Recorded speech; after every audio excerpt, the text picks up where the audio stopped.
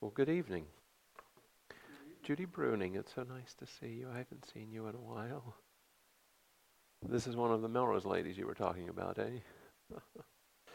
Um, we were a part of a church in the Lake region, Lake Area Bible Church, that Judy's been a member of for probably 20 years, 24 years, yeah. Well, as Susie mentioned, Father Ron called me Tuesday afternoon and asked if I would share tonight. I'm delighted to.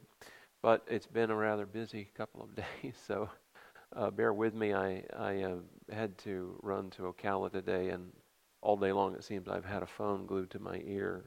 I run a company as well. So I have jotted down a few verses of Scripture uh, that I wanted to share with you this evening. Let's open up, please, to Luke, the 9th chapter.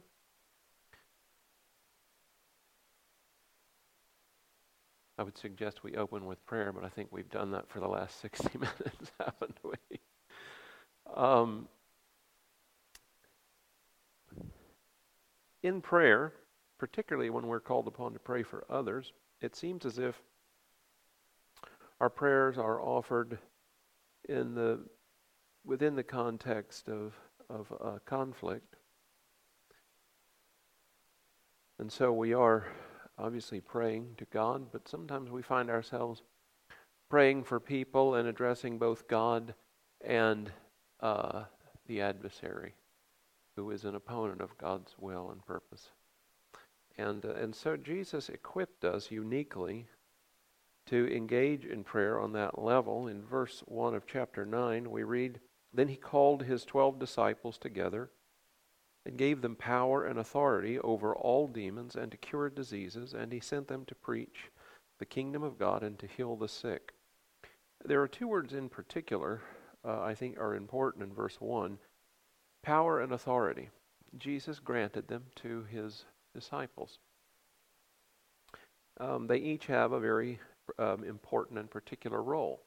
Authority, we might think of jurisdiction when we consider authority. It is the right to exercise power within a given area.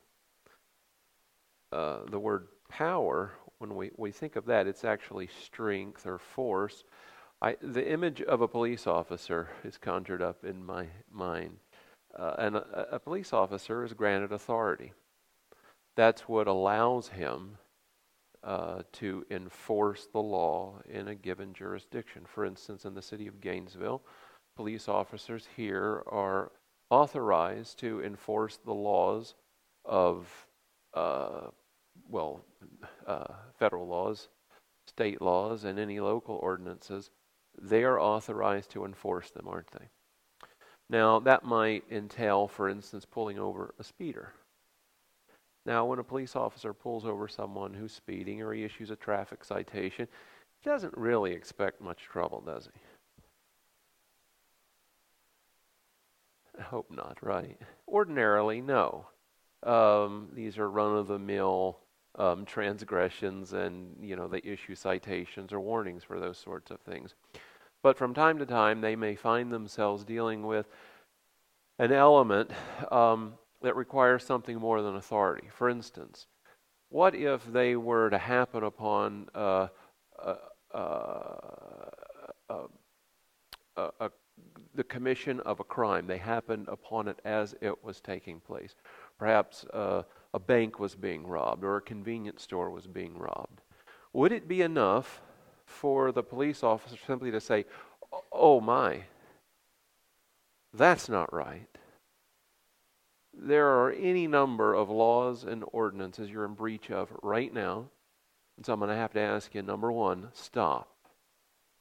Number two, you're going to need to accompany me down to the police station.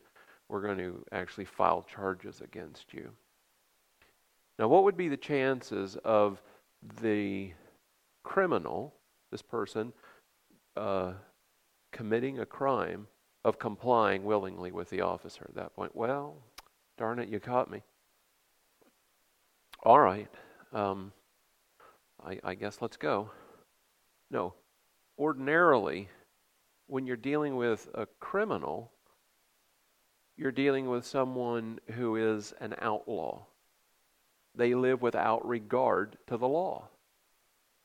They live in contempt of the law. They have no intention of abiding by it.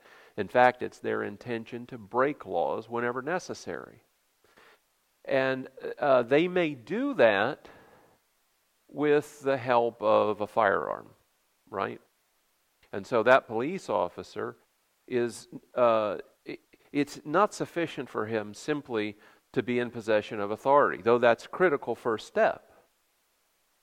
You may be annoyed by speeders as they whiz around you in traffic, or people who drive poorly and are obviously breaking the law. May be annoying to you, and you may fantasize about pulling them over and giving them a ticket, but you're not authorized to. In fact, if you tried to, you would be breaking the law.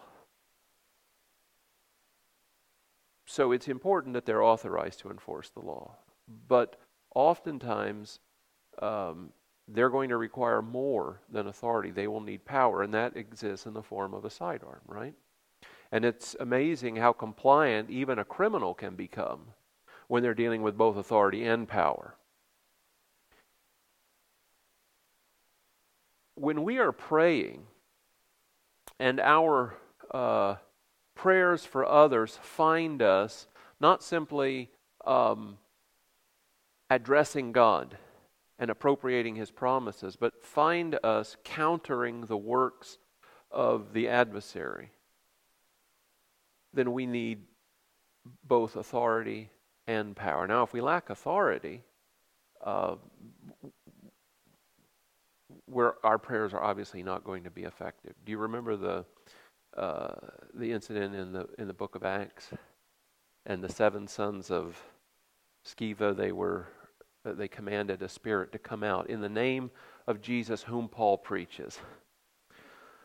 So they had a secondary, tertiary relationship with Jesus, no real connection, personal connection with Jesus, which means they had no authority to operate in His name. And what was the demon's response to them?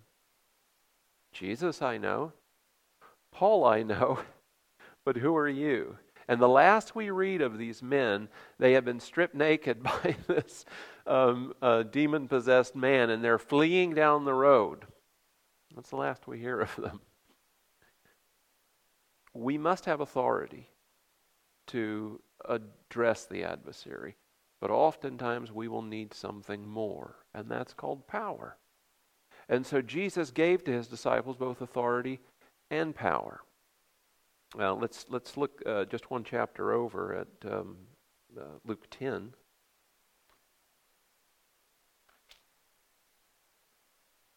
Beginning with verse 1. After these things the Lord appointed 70 others also, and sent them 2 by 2 before His face into every city and place where He Himself was about to go.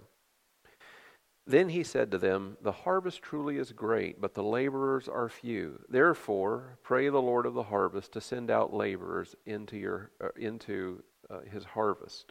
And then we'll pick this back up in verse 17. Then the 70 returned with joy, saying, "Lord, even the demons are subject to us in your name." And He said to them, "I saw Satan fall like lightning from heaven. Behold, I give you authority to trample on serpents and scorpions and over all the power of the enemy, and nothing shall by any means hurt you. Nevertheless, do not rejoice in this, that the spirits are subject to you, but rather rejoice because your names are written in heaven." Now, He's simply saying this. They've returned. They're fantastically enthused about the adventures they've had. As they've prayed for the sick, they've seen mighty miracles. And when they've prayed for those who are possessed, they've seen the demons flee. This is an extraordinary experience for them. And they return with joy and report all of this to Jesus. And sensing their enthusiasm, especially with regard to authority and power, He said, "You know, I want you to put things in perspective. I beheld Satan fall as lightning from heaven, a sudden flash." In other words, when Satan had persuaded, Lucifer had persuaded a third of the angels of heaven to rebel against God with him, and essentially was going to take over the throne, God dealt with him. And it happened in an instant. There really wasn't much of a war. didn't lay siege to heaven. It was over before it started, practically. Jesus is suggesting not that Satan is absent power, but that compared to God's power, it really is insignificant. What we should be deeply enthused about, what we should rejoice in, is the fact that our names are written in the Lamb's Book of Life, that we will spend eternity with God. However, it would be a mistake to imagine, and some people do this. I remember as a young man, teenager still, while I was living in California, listening to some of the young adults there talk about praying for people, and they used to have nicknames for the devil, old Slewfoot and things like that, and the suggestion was, he's on the run and trembling because we're here. And I just thought that there's something that seems a little imprudent about that. Jesus explores this a little farther in Mark, the 3rd chapter. Let's look there. It would be a mistake to imagine that you're addressing a powerless entity. It would be a mistake to imagine that you do not, in fact, need real power if you're going to be engaged in this business of prayer, and especially prayer for others. In Mark, the 3rd chapter, beginning with verse 22,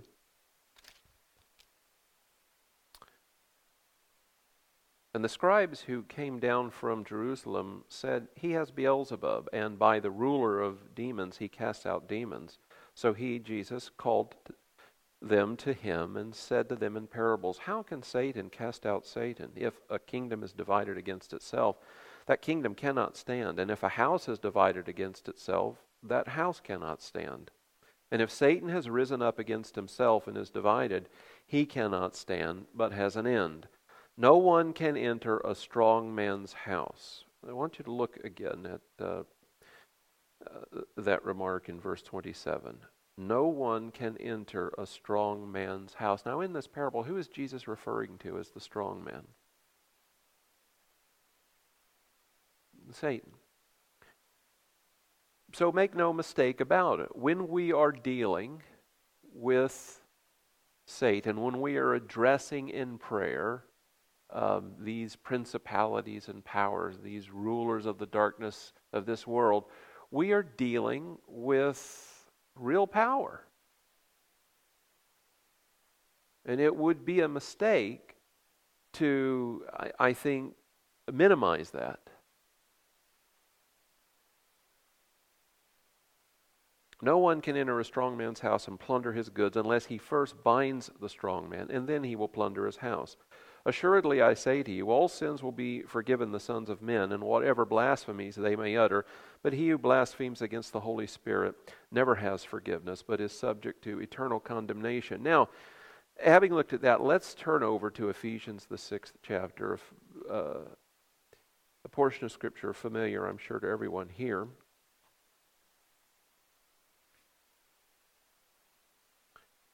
Beginning with verse 10. Finally, my brethren, be strong in the Lord and in the power of his might. Now, the manner in which Paul writes this, I can't help but wonder, is he closing out the epistle, or is he saying, now I can address this matter? Because he begins this epistle, interestingly, he talks about the fact that you and I have been blessed with all spiritual blessings in heavenly places, verse 2 of Ephesians 1. He then goes on to remind us that Christ is seated in heavenly places far above all principality, all powers, all might and dominion, and every name that is named. And then in the next chapter, he explains that we're seated there with him. He explains to the church at Ephesus that he is praying for them, that God would grant to them the spirit of wisdom and revelation and the knowledge of him. And in chapter 3, that they would be filled with all might by His Spirit in their inner man. He's really encouraging them to consider the reality of another dimension that our lives unfold within. It's easy for you and I to live in awareness of the physical world around us, isn't it? We can see it. It's evident to us. All we have to do is open our eyes, listen. For most of us, reality exists within the confines of these 3 or 4 dimensions, if you include time. But reality enjoys a much broader scope, doesn't it? It exists along a spectrum that begins in the invisible world. God is called the invisible God. His kingdom is an invisible kingdom. We're commanded in the book of Corinthians to look at what? Things which are unseen. It's a bit of a paradox. How do you look at something you can't see? But he's urging us to live in an awareness of the reality of this world of the Spirit, this place that God occupies. And it's really where the matters which unfold in all of our lives begin and end. Everything has a root in that world and in that realm, doesn't it? But we live so much of the time, I wouldn't say in ignorance of it, but we don't live in a continual awareness of it. And so Paul is really, in the book of Ephesians, from the get-go, he is urging us to become more aware of the reality of this unseen kingdom and this invisible God. And he continues until we arrive at chapter 5, beginning, let's start with, say, verse 17.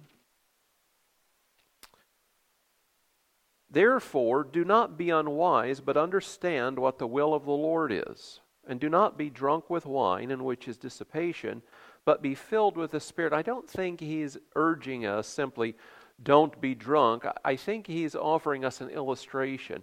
What do we call someone who is driving drunk? Other than stupid. What do we call them? Under the influence. What does that mean? They're under the influence. Influence of what? Alcohol. And that's not a bad description. When someone imbibes too much, they fall under the influence of the effects of that alcohol in their system. And it has extraordinary effects on their judgment in terms of perception, but also on the way they think and perceive reality.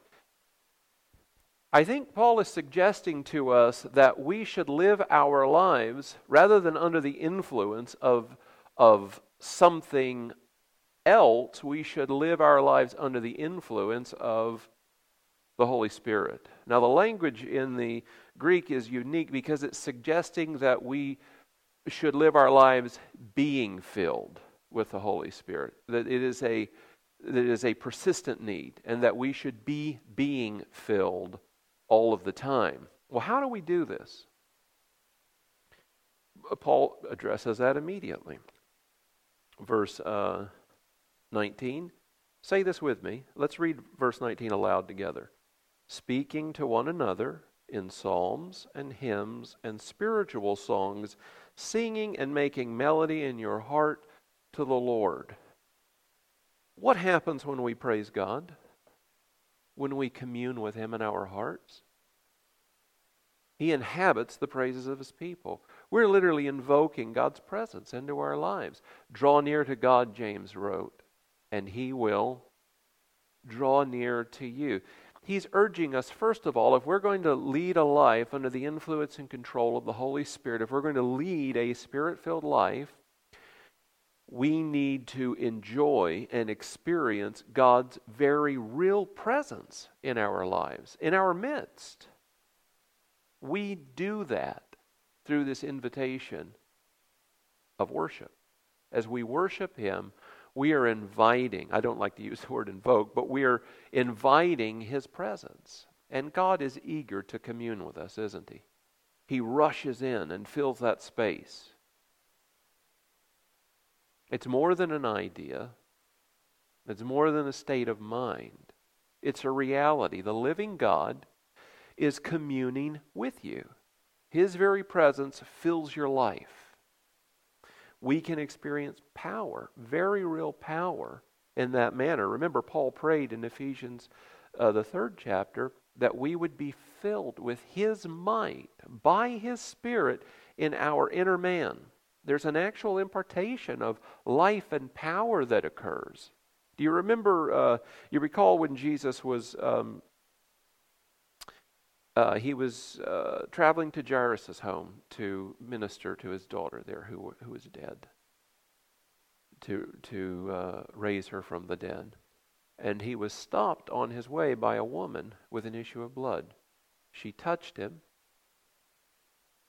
and we read that power went out of him. Jesus perceived that power had gone out of him.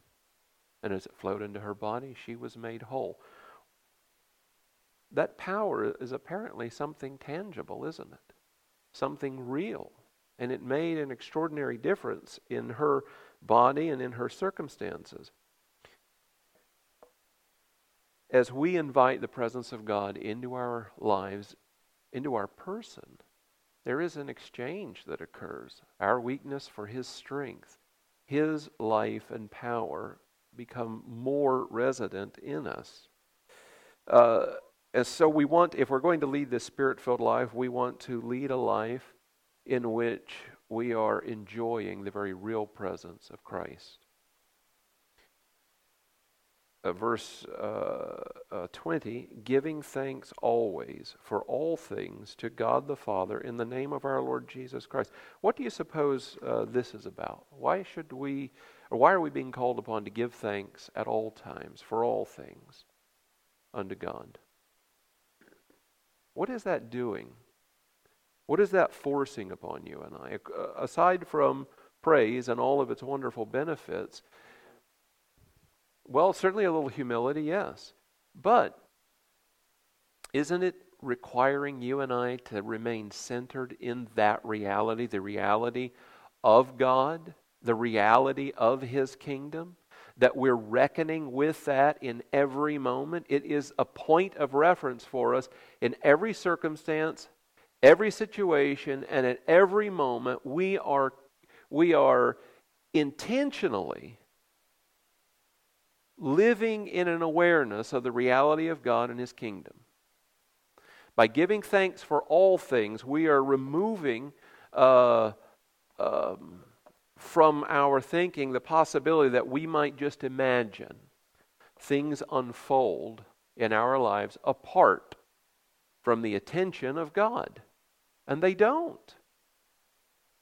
We are reminding ourselves of a reality that reaches beyond the edges of our senses. And that's really critical for the Spirit-filled life, because it reminds you constantly, I have access to resources beyond those which are apparent to my senses.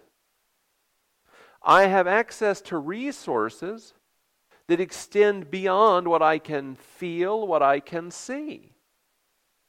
I have access to these resources that Paul was addressing, these spiritual blessings that exist for us in heavenly places, where Christ is seated far above principalities and powers, might, rule, and dominion, every name that is named, and we are seated there with Him. So it's reminding us, by giving thanks at all times and all things, it's reminding us of this reality. And finally, and this seems mundane. People, when they think of spiritual warfare, I think they think this is something esoteric. And that thrills some people. It may seem mundane, this next matter, but it's not. In fact, it's where God really shows up. So we are singing and making melody in our hearts to the Lord. We are communing with Him through worship. We are giving thanks always for all things. We're being very intentional in maintaining a comprehensive awareness of the reality of God and His kingdom at every moment in our lives. And finally, what do? Verse 21, submitting to one another in the fear of God. Well, that doesn't sound very exciting. I like the worship. That's pretty neat. Giving thanks always. I like that. But now I'm being called into a team event here. Submitting to one another in the fear of God. Do you remember Jesus said, I am lowly and meek? He said, listen, in the world, people seek to lord it over one another, to establish their greatness. But it's not so in my kingdom. Who is great in the kingdom of God? The one who becomes a servant of all.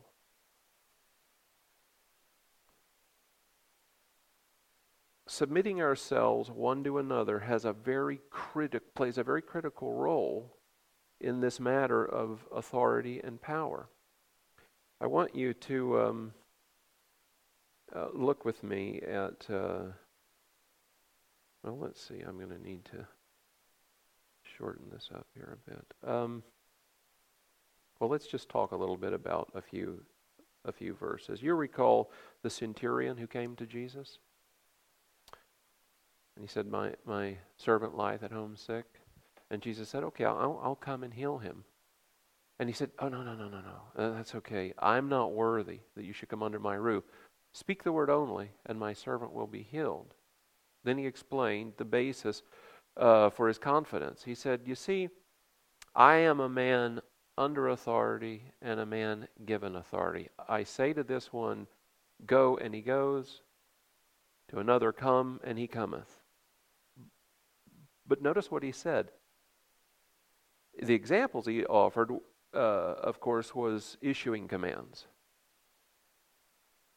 But he said, I'm a man under authority, which suggested what? My ability to exercise authority exists in direct correlation to my submission to the authority that I'm under. In the absence of that, I have no authority. Jesus said, I've not found so great faith in all of Israel. This authority that Jesus enjoyed existed in proportion to his own obedience, didn't it? Let's look at Philippians 2 real quickly.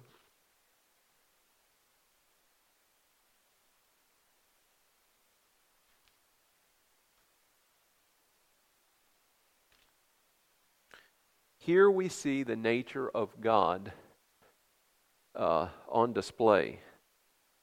Verse 4, let each of you, let's begin with verse 3 of Philippians 2. Let nothing be done through selfish ambition or conceit, but in lowliness of mind let each esteem others better than himself.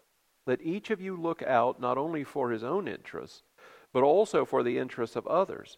Let this mind be in you, which was also in Christ Jesus, who being in the form of God did not consider it robbery to be equal with God, but made himself of no reputation, taking the form of a servant, and coming in the likeness of men, and being found in appearance as a man, he humbled himself, and became obedient to the point of death, even the death of the cross. That is the nature of God on display. And it was from the beginning. Jesus, his advent occurred in the lowliest of places, in a manger, a barn, a stable, alongside heaps of manure and animals.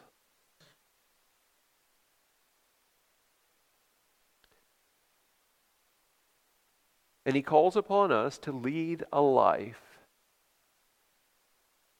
that reflects this same commitment to serving others. We're called upon to consider ourselves in the book of Romans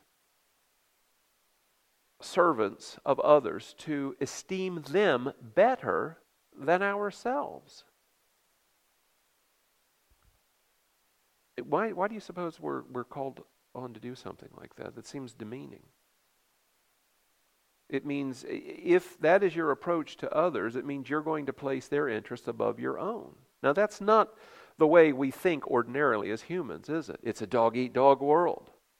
He who tooteth not his own horn goes without his horn tooted. We put ourselves first. And Jesus is saying, no, you put yourself last and put others first. Let's go back to Ephesians now. Now, I want you to remember, before we continue reading, and I'm sorry I'm going a little long here, but I need to finish this point. Remember, verse 10, finally, my brethren, be strong in the Lord. Paul has made a case to get to this point. So what he's writing before this is preparing us to then appropriate what he shares in verse 10 and beyond. So he's told us about this wonderful Spirit-filled life. What do? Worship and praise. We are communing with Him. Number 2, we are living intentionally in an awareness of the reality of God and His kingdom at all times, giving thanks for all things at all times. And then we're submitting ourselves. And listen to what Paul, he goes into some detail here.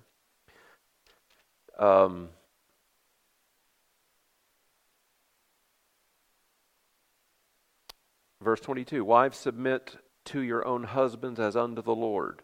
Now there are some fellows that have abused this horribly. This exists incomplete if it's not wed to the verses of Scripture around it. Verse 23, for the husband is the head of the wife, as also Christ is the head of the church, and He is the Savior of the body. Therefore, just as the church is subject to Christ, so let the wives be to their own husbands in everything.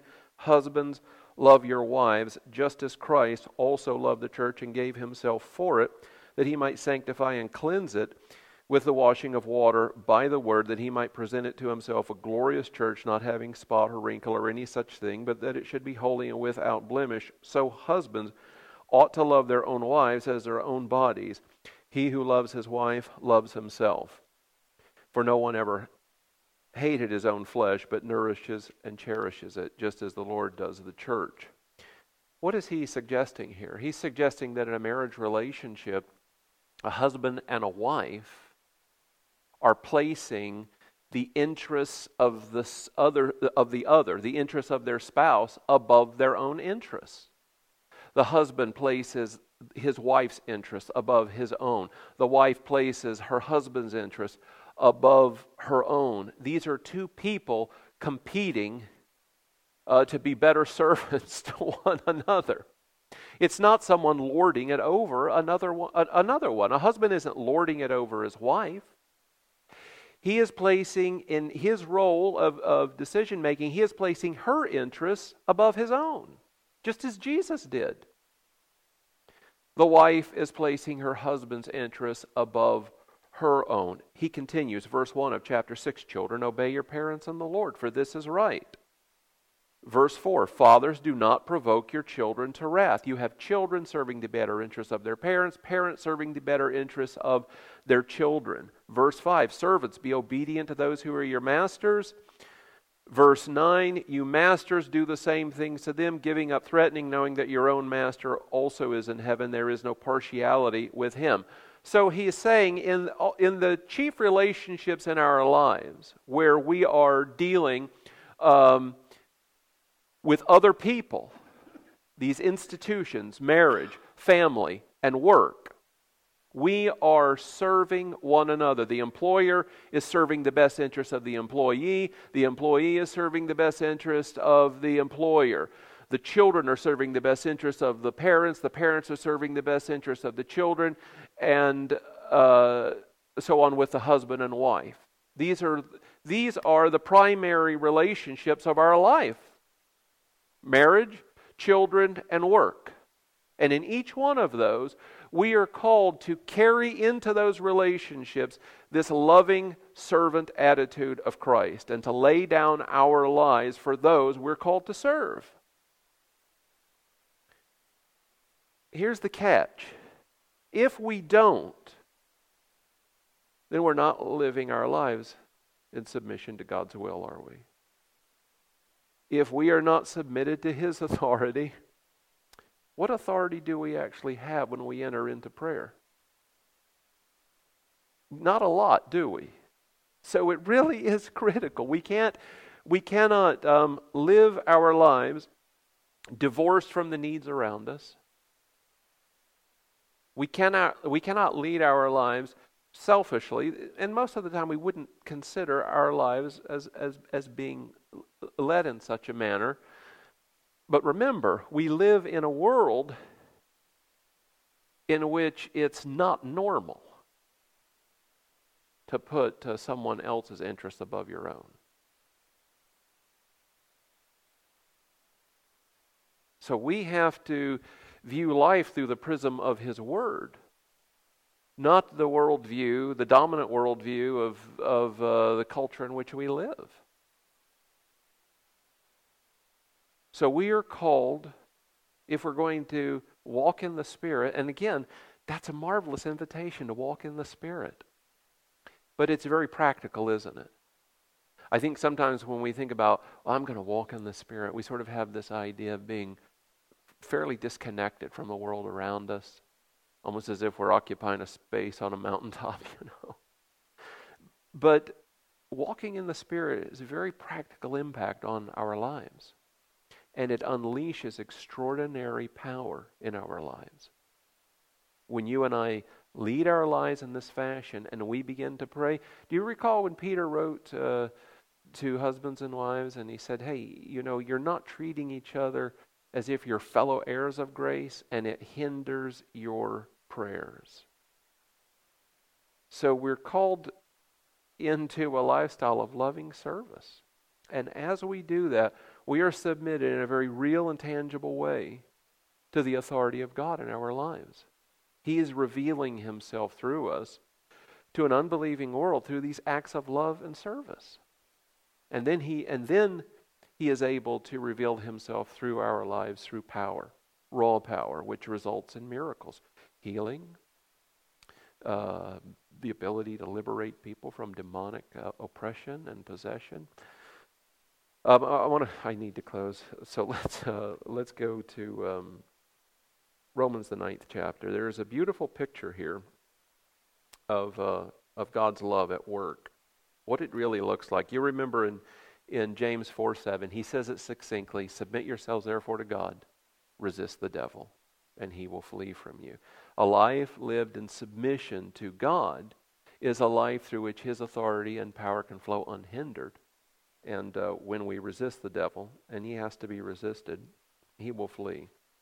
Romans the 9th chapter, Paul is lamenting the state of Israel, his kinsmen, that they have rejected Christ, largely at that time.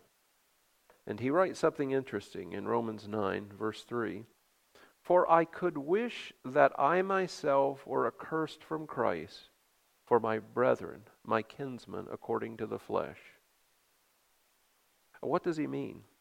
He's suggesting that if it were possible, of course it's not, but he said if it's possible, I would wish myself accursed. I would be willing to be cut off from Christ if it would mean the salvation of my brethren, the Jews. What is the value in that for Paul? If he were accursed, cut off from Christ, where would he spend eternity? In hell. For the benefit of his kinsmen, his brethren, the Jews. That is the picture of God's love. There is no self-interest in God's love. It is utterly giving. That's hard. But remember, His love has been liberated in our hearts by the Holy Spirit at the moment of the new birth. That is at work in us. And by lending ourselves to God in service to others, that love that's already present in us simply begins to be liberated. It becomes a compelling factor in our lives. We don't do it because I have to or because I ought to, but we begin doing these things simply in response to this love that's at work in us. Well, I hope that was helpful. Let me pray with you. Father, I pray that by your Spirit you would bring life to this. I pray that we discover Jesus in it, that He leaps out of the pages of this book and into our lives, bringing this truth alive so that it becomes part of us, Lord, and that we find ourselves responding to it through in obedience, Lord, to you, joyful obedience, and on the lookout for opportunities to serve and bless others. In Jesus' name, amen. Brother Don, I think...